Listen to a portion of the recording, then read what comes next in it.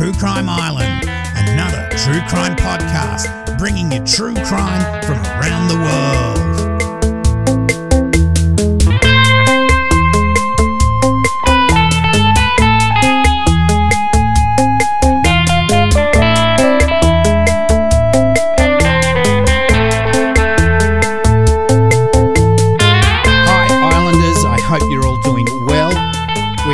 Lockdown restrictions gradually lifted here, so I hope we don't have a second wave.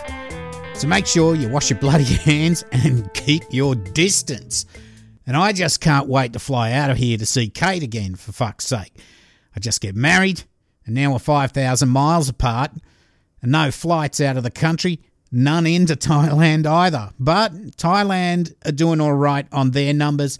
Australia are doing all right on their numbers. Let's get a little travel bubble open there, we hope. Anyway.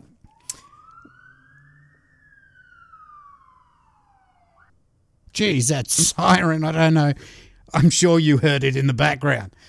Well, this week you might get a feeling of deja vu, and I don't blame you, because this week's episode is another one of those cases where an innocent victim's life is taken by a maggot grub for no reason, totally unprovoked, and it would devastate the family and friends and shock the community. It's just as heartbreaking as the last few cases I've covered: Anita Cobby, Kim Barry, Sandra Hoare, Laurel Macon, Shandis Shearer, and even Janine Balding and Lee. So tonight I reference the BlueMountainGazette.com.au, the Sydney Morning Herald, news.com.au, and court records. Now, I will be reading extensively from these, and as usual, I have edited them for clarity and flow. And this one will be a little bit longer than my previous episodes because there is so much detail in these records that you do need to hear. So this case takes place in a small town called Leeton, which is a town located in the Riverina region of southern New South Wales, Australia, and the population's about 8,600 people. It's about a 6 hours drive west of Sydney, but it's actually closer to Melbourne. It's about 5 hours drive north of Melbourne in what's called the MIA, or Murrumbidgee Irrigation Area.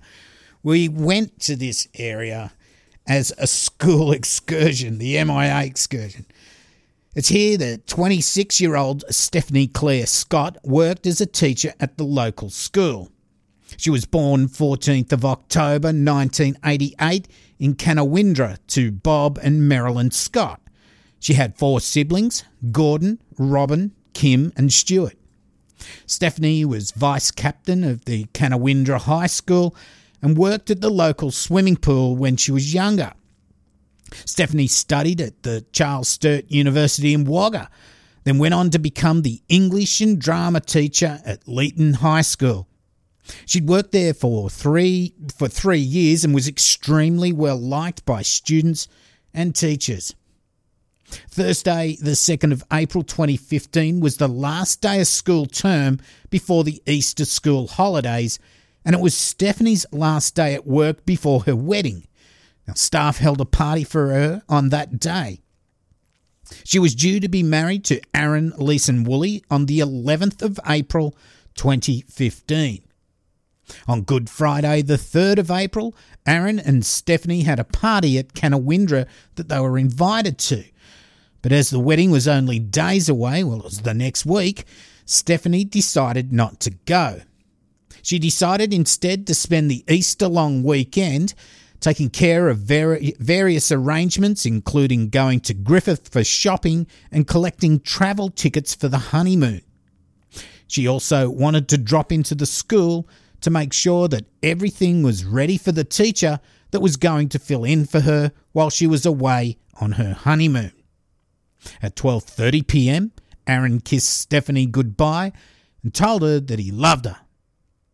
He was due to return on Easter Sunday. Now, they maintained contact over the weekend with text and phone calls, and Aaron made dinner reservations for them on the Sunday night. Aaron sent Stephanie a text on the Sunday, but didn't receive a reply.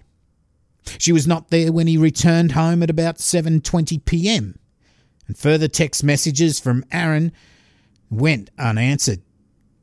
He believed that she may have stayed away for the night due to her feeling anxious about the wedding organisation and him not having been there over the weekend. He didn't sleep at all that night. Now, further attempts by Aaron to locate Stephanie the next morning were unsuccessful. He reported her missing at Leeton Police Station. Inquiries revealed that Stephanie's mobile phone was uncontactable. There'd been no activity on her bank account since her shopping on Saturday, and there was also no activity on her social media accounts. Her red Mazda 2 was also missing. Aaron drove around everywhere looking for her. He thought maybe she'd had an accident in her car, and this is the Murrumbidgee irrigation area, so there's plenty of wide canals in which she may have lost control and slid into.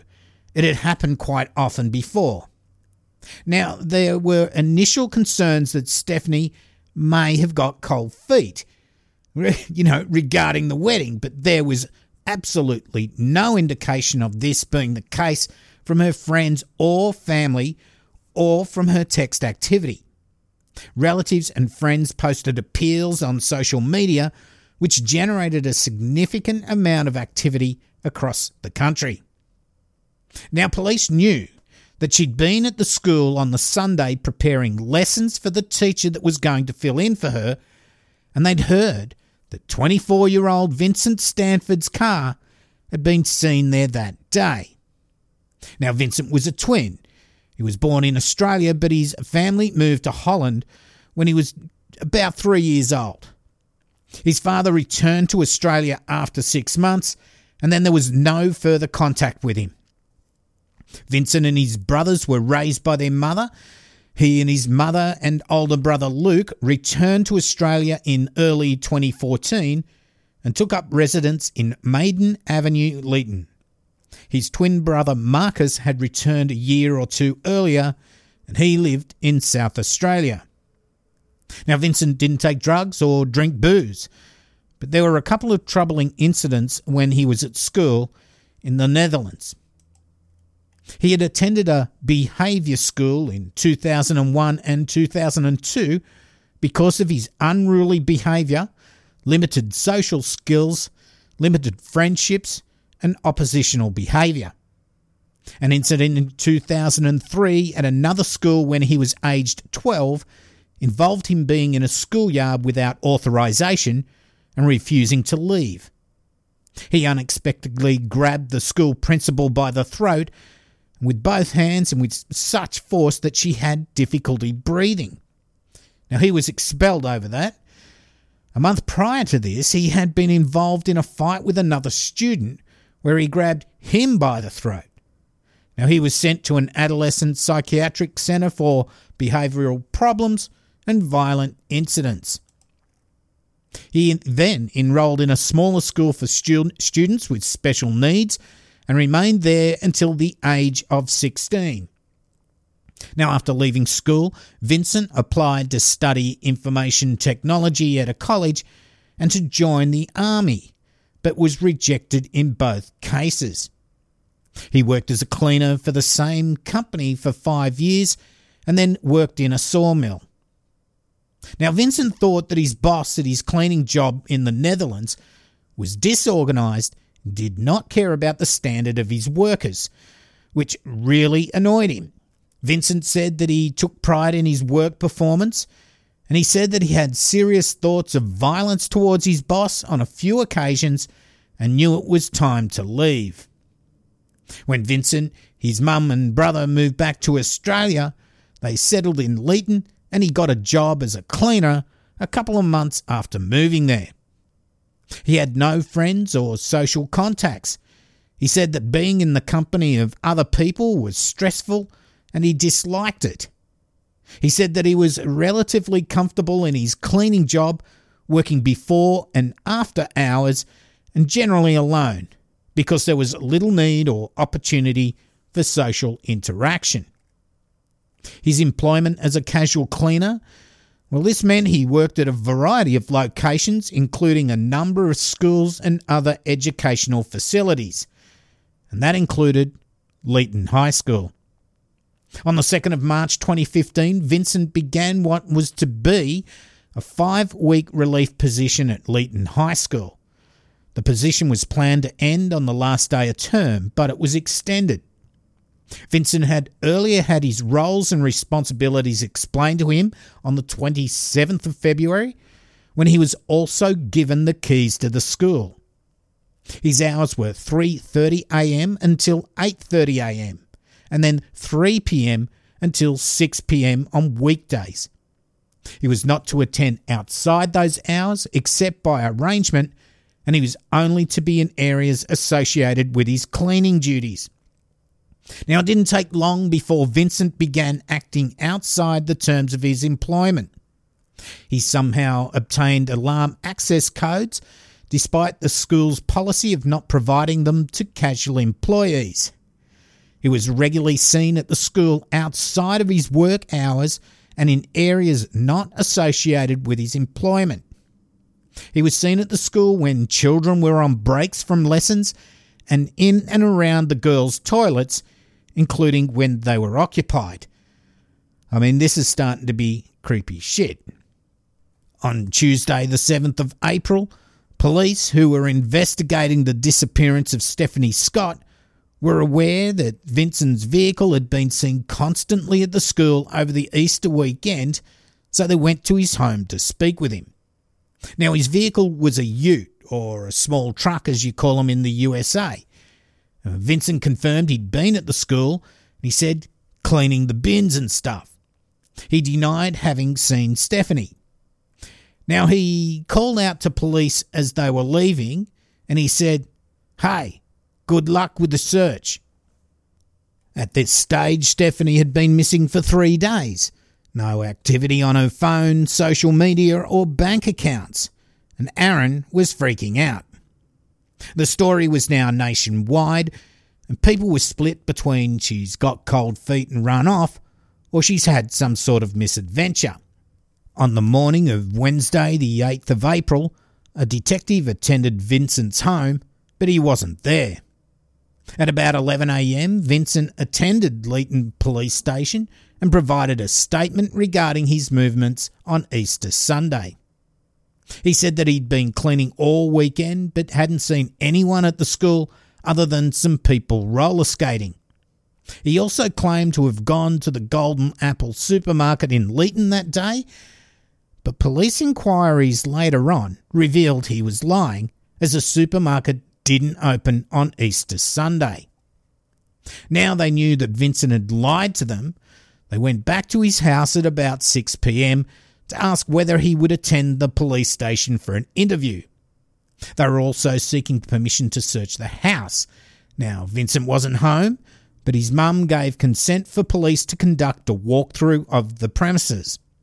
Police observed fresh tyre tracks leading from the front of the house into the rear yard towards a shed.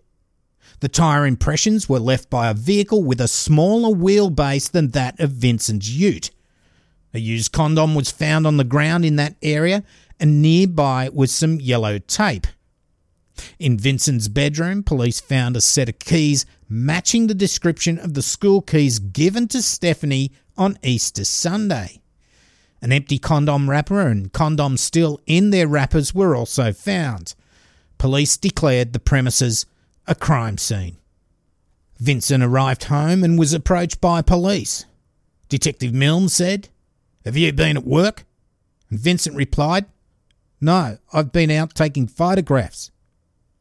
Police saw his camera on the front seat of the car. They also observed large MDF boards in the rear of the ute with what appeared to be a blood smear. Vincent's vehicle was seized and he agreed to accompany police to the station. Now, police turned on the camera and viewed the first image, which displayed a burnt, seemingly female corpse in bushland. Now, when the camera was further examined at the police station, it revealed a further photograph of the same burnt corpse. There was a substance in a number of places on the strap of the camera which matched the appearance of a substance on the corpse. Vincent denied the photographs were of Stephanie. He said that he downloaded them from the internet from a horror movie because he thought they were funny. Police asked Vincent about a number of fresh-looking scratch marks on his face and arms. He said he'd bumped his head and had run into a tree branch about a week before. A forensic examination was undertaken on Vincent's ute. Smears on the MDF boards tested positive for human blood. Also located in the vehicle was a GPS navigation device which had recent locations including Boundary Road, a gravel road from which Kokopara National Park can be accessed. A used condom was found next to where he had parked his ute in the backyard, and in a cupboard in Vincent's bedroom, police found a bottle of lube, a condom box containing 2 unopened condoms, and a set of handcuffs. A knife was also located next to the ute. A red bra was also found. Now, all these items would be sent for forensic examination, and all DNA tests would eventually come back as matching Stephanie's profile. Now, Vincent was given the opportunity to speak with a solicitor and subsequently denied to be interviewed. He consented to a number of forensic procedures, including the examination, photographing and measuring of his injuries, and the taking of fingernail scrapings and a saliva sample for DNA. He was placed under arrest for the murder of Stephanie Scott. Now, on the Thursday, the 9th of April, Stephanie's car was found in Pike Road, Stanbridge, and that's about a 12-minute drive or a 2.5-hour walk from Leeton. Forensic testing revealed human blood in the boot and on the external bumper bar. On Friday, the 10th of April, the day before Stephanie and Aaron were supposed to get married, her burnt remains were located on the edge of Kokopara National Park in the late afternoon. Police soon realised that the burnt corpse matched the images on Vincent's camera. A post-mortem examination was conducted by Dr. René van Vuren, a forensic pathologist, on the 13th of April 2015. Dr. van Vuren said that the direct cause of death was blunt force head trauma. Bruises were detected mostly on the right side of the face. There was a small laceration on the right eyebrow, and there was a nasal fracture and a blowout fracture of the right eye. There were 2 stab wounds on the right side of the neck, reaching to the front of the 4th cervical vertebra. The right internal jugular vein was disrupted. There was no associated hemorrhage in the tract, but hemorrhaging was seen in the layers of the skin and in between the muscles in the 2 wounds. There was internal bleeding on and within the brain. So basically, Vincent bashed her to death and stabbed her in the neck to make sure she was dead. On Saturday, the 11th of April, Vincent spoke with corrective services officers at Junee Correctional Centre and asked to speak with a police officer in charge of the investigation. Police attended and an interview was conducted in which Vincent made admissions to the murder.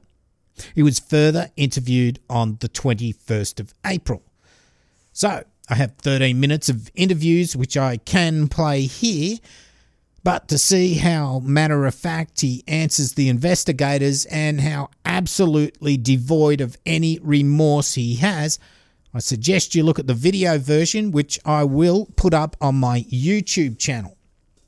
Now we'll go over what did happen and how his twin brother Marcus, who lived in South Australia, got involved.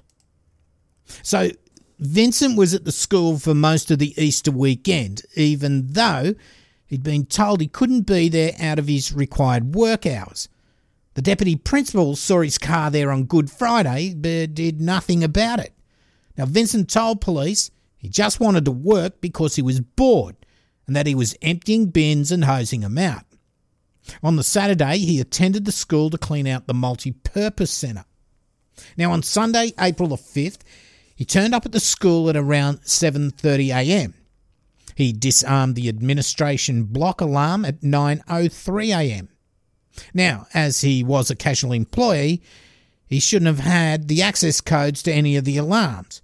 So either he found a list of them or watched staff punch in the codes. Now, Stephanie went to the home of another teacher, Monique Hardy, at around 11 a.m. to get the school keys. Now, Monique went with Stephanie to the school to show her how to get in. Now, Stephanie went to the English teacher's staff room, which was locked but not alarmed. Now, Vincent first saw her there when she was in the staff room working on her computer.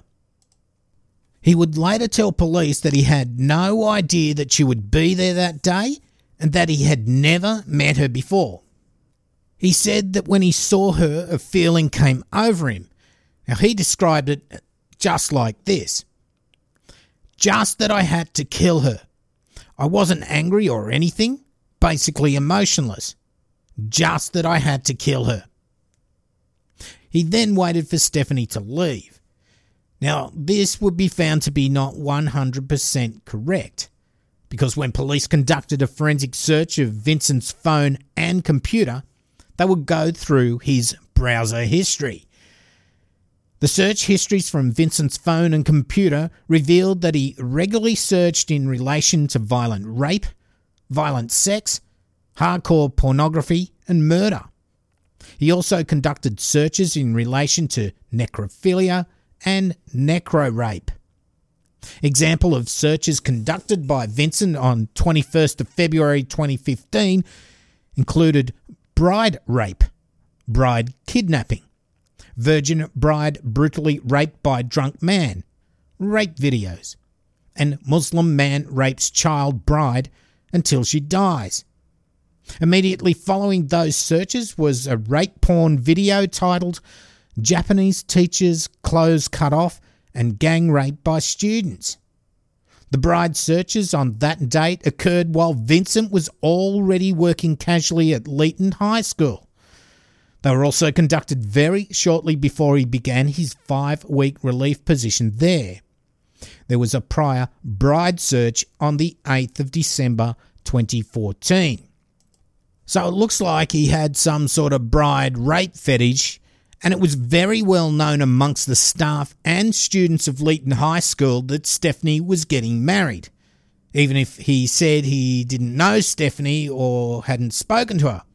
It's pretty obvious that in his day-to-day employment at the school, he would have seen Stephanie and he would have known that she was getting married.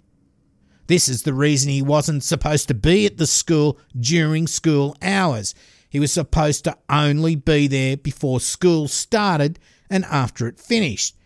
They didn't want him to be able to interact with staff and students, but it seems when he was there, when he shouldn't have been, that no action was taken, for fuck's sake. So far, there are 2 security issues. He's at the school when he shouldn't be, and he has the alarm access codes. Not to mention, the deputy principal saw him at the school on the weekend. Now, this is what happens when people are the weak link in the security chain. Anyway, police also found that Vincent was an account holder at a security company that supplies handcuffs, batons, knives and the like. On the 10th of October 2014, he'd ordered handcuffs and a half sword. On Easter Saturday, he ordered another knife and more handcuffs. He also attempted to purchase leg cuffs. He told police that he just wanted them. He also conducted a number of Google searches in the late afternoon.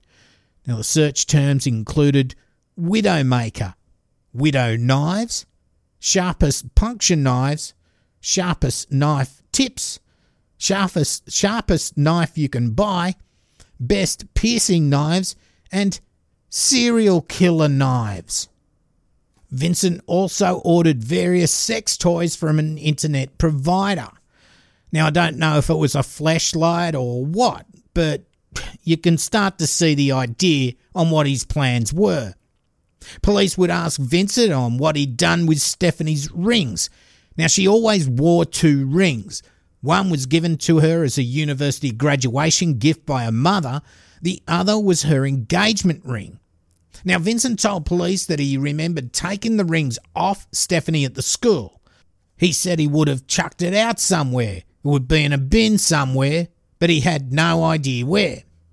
In fact, he posted the rings and Stephanie's driver's license to his twin brother Marcus on the morning of the 8th of April. Now, we'll get to this Marcus character a little later. So let's go back to Easter Sunday, the 5th of April. Stephanie is busy in the staff room preparing everything for the relief teacher for when she goes on her honeymoon. Vincent has seen her and he would go home to get his rape and murder kit, which included a knife, handcuffs and condoms. Then he returned to the school. He would then go to a storage room and unlock the door. As Stephanie finished the preparation work she'd been doing, she packed up and started to leave. After leaving the administration block, Stephanie walked along an enclosed corridor towards the locked school gates. Now, Vincent was waiting for her. She saw him and said, "I'm going home now. Have a happy Easter." She stopped and attempted to get the keys out of her bag to open the gate. Now, Vincent grabbed her from behind with his right arm over her mouth and his left arm around her middle. Walking backwards, he dragged her along a corridor towards the storage room, which he had previously left unlocked, and he'd left the door open as well. Stephanie struggled and fought back. She scratched Vincent's face and tried to yell as she tried to free herself. She dropped some of her belongings along the way. Now, Vincent claimed that he'd never been in this room before this day. He'd told police that he'd opened it earlier that day because he just wanted to see what was in there. After he dragged Stephanie inside the storage room, he released her. As he turned to close the door, she tried to run out of the room. He pushed her and she fell face down on the floor between some MDF boards and a locker. Vincent put his left arm over Stephanie's throat and started beating her to the face with his right fist 30 or 40 times. She struggled for 40 to 50 seconds before she became unconscious. Vincent placed a condom on his penis and had penile vaginal intercourse with Stephanie. She was still alive at that point in time. As Stephanie lay on the floor, Vincent placed his left hand on her throat. He removed a 40-centimetre knife from his right pocket and stabbed her in what he thought was the carotid artery. When asked by police why he stabbed Stephanie in the neck, he replied, "To make sure she was dead." He said that he had the knife in his car and he brought it into the school that day because "I think I had to open something up." None of the other cleaners had ever seen Vincent with a knife, nor had any of them needed to use one in the course of their work. Now, after having killed Stephanie, Vincent left her lying where she was while he went home and had lunch. He then returned to the school. Now, Vincent later told police that after stabbing Stephanie, he picked up the knife and went to the cleaning storeroom to clean it. He picked up her belongings, including her car keys, which she dropped as she was being dragged away. Now, at some point after returning to the school, Vincent went out and got Stephanie's car. He drove it into the school grounds to a point near the main buildings. He then carried her body to her car.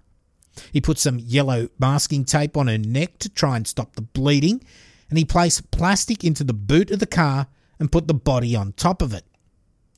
Vincent obtained a high-pressure cleaner and cleaned up the scene over the next few hours. He then drove Stephanie's car back to his house with her body in the boot, or trunk for those in the US, and he walked back to the school to collect his car. He loaded the blood-soaked MDF boards from the storeroom into the back of his ute and drove away. Now, a little later that afternoon, Vincent was seen throwing a laptop into a canal outside of Leeton. Now, this would be found to be Stephanie's laptop. Late that night, Vincent drove Stephanie's car to a location near a service station. Now, he entered the service station on foot and filled a jerry can with petrol. Now, he parked outside the servo. That was to avoid being captured on the CCTV. In the early hours of Monday the 6th of April, Vincent drove Stephanie's car to Kokopara National Park, and that's about 50 kilometres north of Leeton. He removed her body from the boot of the car and put it on the ground. He said her body was in the fetal position. It was stiff, but he was able to move the joints, and when he put her on the ground, he just straightened her out. He removed all of her clothing, which he said took a fair bit of effort. He had to cut a shirt in order to remove it. He said he did this because he thought her clothing may not burn. Now, Vincent placed the clothes, a sun visor from Stephanie's car, and the plastic from the boot into a backpack. Shortly after 3 a.m, Vincent turned his phone off, having turned it off in Leeton at about 1:15 a.m. He then took 6 photographs. The first 3 are too dark to show anything, but the last 3 are of Stephanie, naked and with a towel covering her head. The body is very clean, with no observable blood on it. The wound on her neck is clearly visible and is also clean. Vincent put branches on the body along with 20 litres of petrol before setting it alight. Now, most of the fuel was placed in the area between the upper thighs and lower rib cage. An expert later noted that most of the damage was to the lower torso and groin area, with less damage to the head and chest, and relatively minimal damage to the feet. And it looked like he was attempting to destroy evidence of the sexual element of his crime. Vincent then drove Stephanie's car back to his home, where he removed the jerry can and boot liner. He changed his clothing. He then drove back out of Leeton, abandoned the car in Pike Road, Stanbridge, and walked back into town. Vincent later began disposing of Stephanie's property, which he'd stored in the wardrobe in his bedroom. He drove around in his ute and dumped her belongings in public garbage bins, including on the main street in Leeton. Her clothes were not found, but police recovered the car sun visor and other items in a bin in Griffith. Now, also, as I mentioned earlier, he posted Stephanie's rings and driver's licence to his twin brother Marcus in South Australia. Now, when investigators found out that Vincent had a twin, they got the local South Australian police to go and interview him. He gave a statement which really didn't say much other than his brother had called him a couple of times over the weekend, and that was pretty much that. Until a recorded telephone call made by Vincent to Marcus started to shed a bit more light on what they were actually talking about on the phone and in deleted text messages. On the 26th of May 2015, Vincent called Marcus from the Metropolitan Remand and Reception Centre at Silverwater. Now, the conversation included the following. Vincent said, "So what did you do with the stuff I sent you?" Marcus replied, "It's in my room." Oh, you mean the envelope?" Vincent, "Yeah." Marcus, "Exactly what you told me to do." Vincent, "Did you get a fair bit for it?" Marcus, Yeah. Vincent, "Well, that's good." And then Marcus, yeah. Now, 2 days later, investigators found messages exchanged on the morning of Wednesday the 8th of April, which showed that Marcus was aware that his brother was going to send him an envelope. Now, Vincent wrote, "I'm going to send you an envelope. Keep it safe for me. And can you let me know when you receive the envelope?" Police returned to Marcus's home on the 30th of May in order to speak with him at the request of New South Wales Police. They asked if he had received an envelope containing jewellery from his brother. He said he'd not received anything from him since the previous Christmas. Marcus was arrested at his home by South Australian Police on the 10th of June 2015. Police also seized a camera, a business card for the Adelaide Exchange jewellery store, and his mobile phone. He was extradited to New South Wales.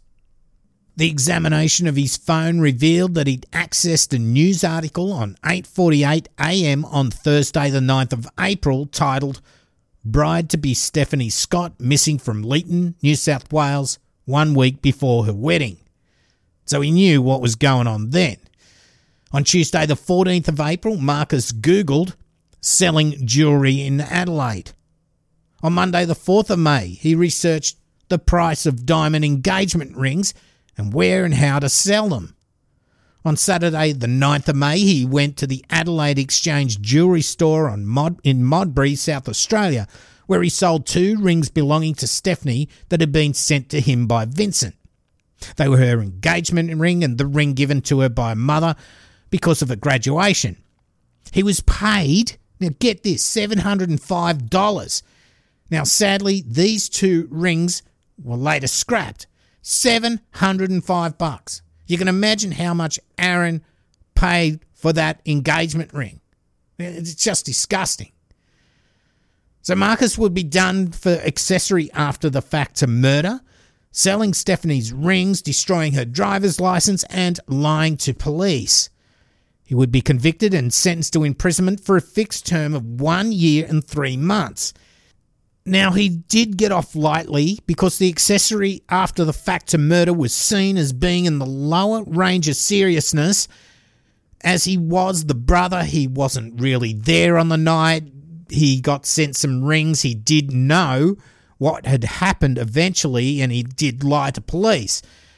But, still, selling a rings and for them to be scrapped, that must have been such another heartbreak for Aaron and Stephanie's mum. I mean, like I said, getting $705 for them, for fuck's sake. Now, there are a few other disturbing things that police would find out about this Vincent character. I think it's fair to say he had been stalking Stephanie, and it would be found that he was stalking at least 3 other females. Soon after he moved in his home in Maiden Avenue on 4th of March 2014, he began covertly photographing and stalking a young girl in the neighbourhood, which we'll call Joanne, because the names of all these 3 women have been changed by the court.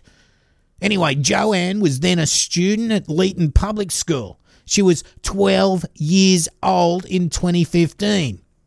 Now, police found numerous surveillance-type photographs of Joanne on Vincent's camera. There was video footage and a further large number of photographs on his computer. In total, there were 1,805 images of Joanne, many showing her in school uniform from the waist down. There are also numerous photographs of other schoolgirls and adult females who were passing by the house. There were also numerous images of bestiality and pictures of other young girls. Now, police also seized an exercise book with Vincent's name on the front cover, and inside the back cover, in his notes, he repeatedly referred to Joanne as a slut. The book contains extensive notes relating to surveillance conducted on her, and this included time she left the house for ballet and school, and when she returned. It also included when the house was empty and when she was home alone. Included is an entry that says, "Home alone, 15:40. Time enough to abduct." Fuck's sake! There are drawings including females, a car, a gun and a sword. There is an image of a female head with a knife striking it. There are notes of the registration numbers of cars belonging to Joanne's father and grandfather. Oh my God! Another page contains a list of words including a number of stupefying drugs including Valium, chloroform, nitrous oxide and Rohypnol. Now, Vincent also had a laminated photo of a school dance group that included Joanne. Now, he'd taken that off the school notice board because it included her in it. In his first police interview, Vincent described his stalking of Joanne as a baseless obsession. He stated that he wanted to abduct Joanne, but managed to control that urge. He went on to say that if he had abducted her, he probably would have killed her. The second female, we'll call Gillian, was a young woman who worked in a supermarket in Leeton. Gillian noticed Vincent attending the store with his mother on a weekly basis in the 4 to 5 months prior to the murder, but he came alone in the weeks before. On the 24th of March 2015, Vincent approached Gillian and engaged her in general conversation.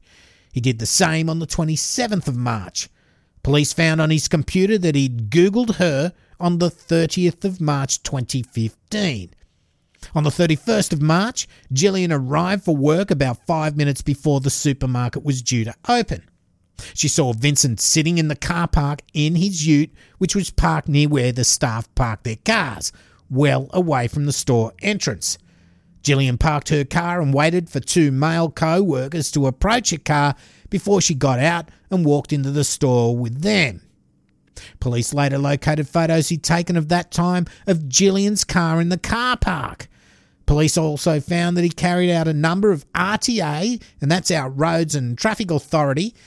He carried out RTA internet searches in an effort to trace the ownership details of Gillian's car.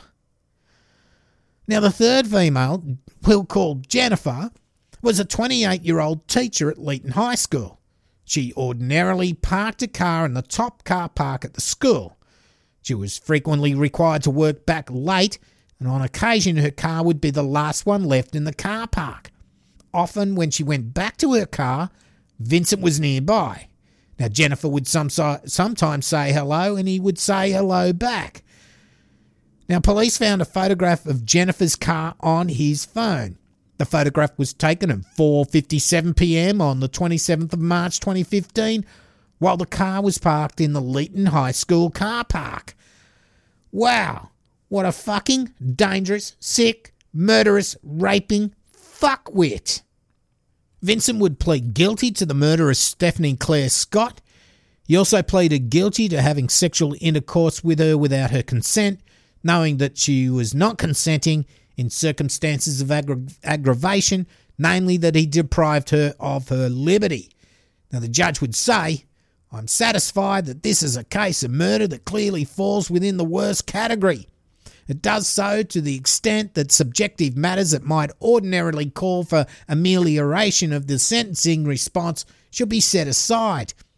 I'm satisfied beyond any doubt that the offender's culpability is so extreme that the community interest in retribution, punishment, community protection and deterrence can be met with only one response." So, Vincent would be convicted of the aggravated sexual assault and murder of Stephanie Claire Scott. For the aggravated sexual assault, he was sentenced to imprisonment for 15 years. There was no non-parole set for that offence because of the murder charge. He was sentenced to life. Now let's hope this prick never gets out. Now, how the family and friends get over a loss like this is beyond me. Stephanie was loved by all, not only her close friends, family and fiancé, but by the whole community. At her memorial, everyone released yellow balloons because it was her favourite colour. At the site where Stephanie's body was found in Kokopara National Park, a garden has been created in her memory. Now, sadly, Stephanie's father, Robert Scott, was killed on the 1st of November 2016 while working on their family farm when a tree fell on him. Well, Islanders, what do you think? I mean, geez, this guy was an unexploded bomb ready to go off at any moment. The other three women that he stalked, well, one was actually just a very young girl. They must have nightmares over this. Now, as this episode is getting quite long already, I will put the 13 minutes of the two police interviews on my YouTube version so you can see the matter-of-fact way he describes what he did. He has no remorse, no emotion. He had the opportunity to kill that day and he went home and got his rape murder kit and just did it. I'm sure, and I think the judge was sure as well, that if he hadn't been caught so quickly, he would have killed again. I mean, he was already researching new knives and handcuffs after he killed Stephanie, so he's obviously going to do it again for sure.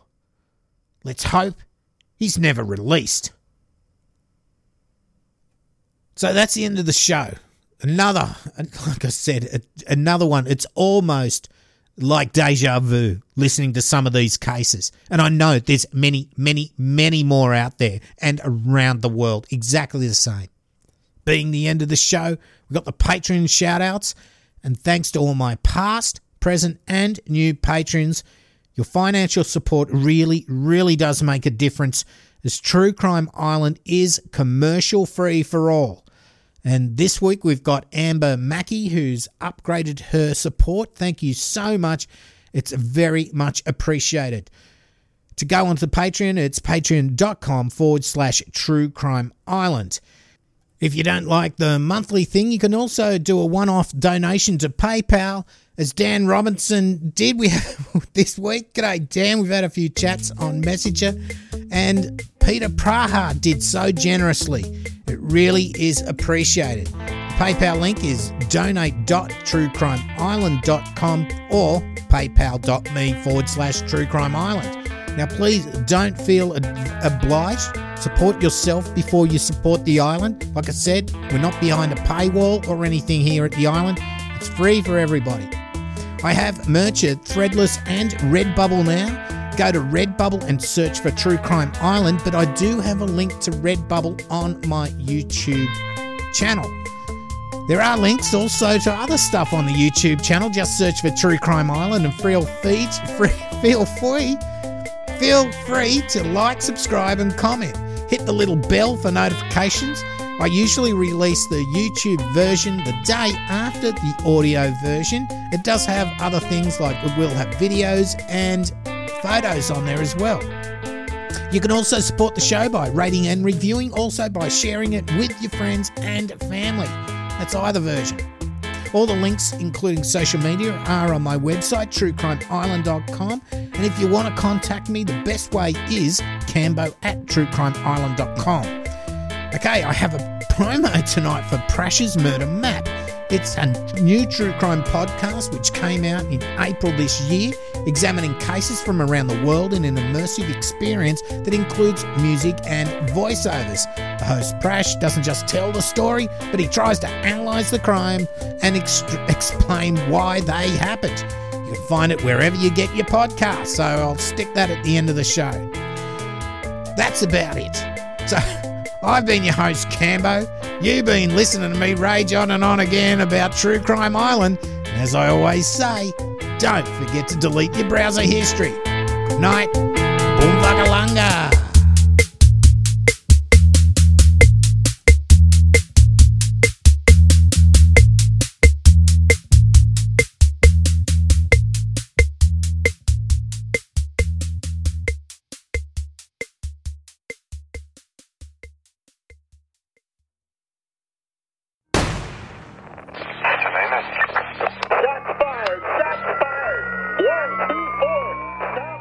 Hey everyone, this is Prash, host of Prash's Murder Map. Pack your passport and jump on a plane, because I'd like to take you on a journey to investigate some of the most heinous, macabre and enigmatic murders across the globe and throughout history. We'll look at forensics, psychology and more as we dissect solved and unsolved cases like Australia's Frankston Killer and a murderous family on the American frontier. If you'd like to give my podcast a try, you can find me on all major podcast platforms and YouTube. Hope to see you soon.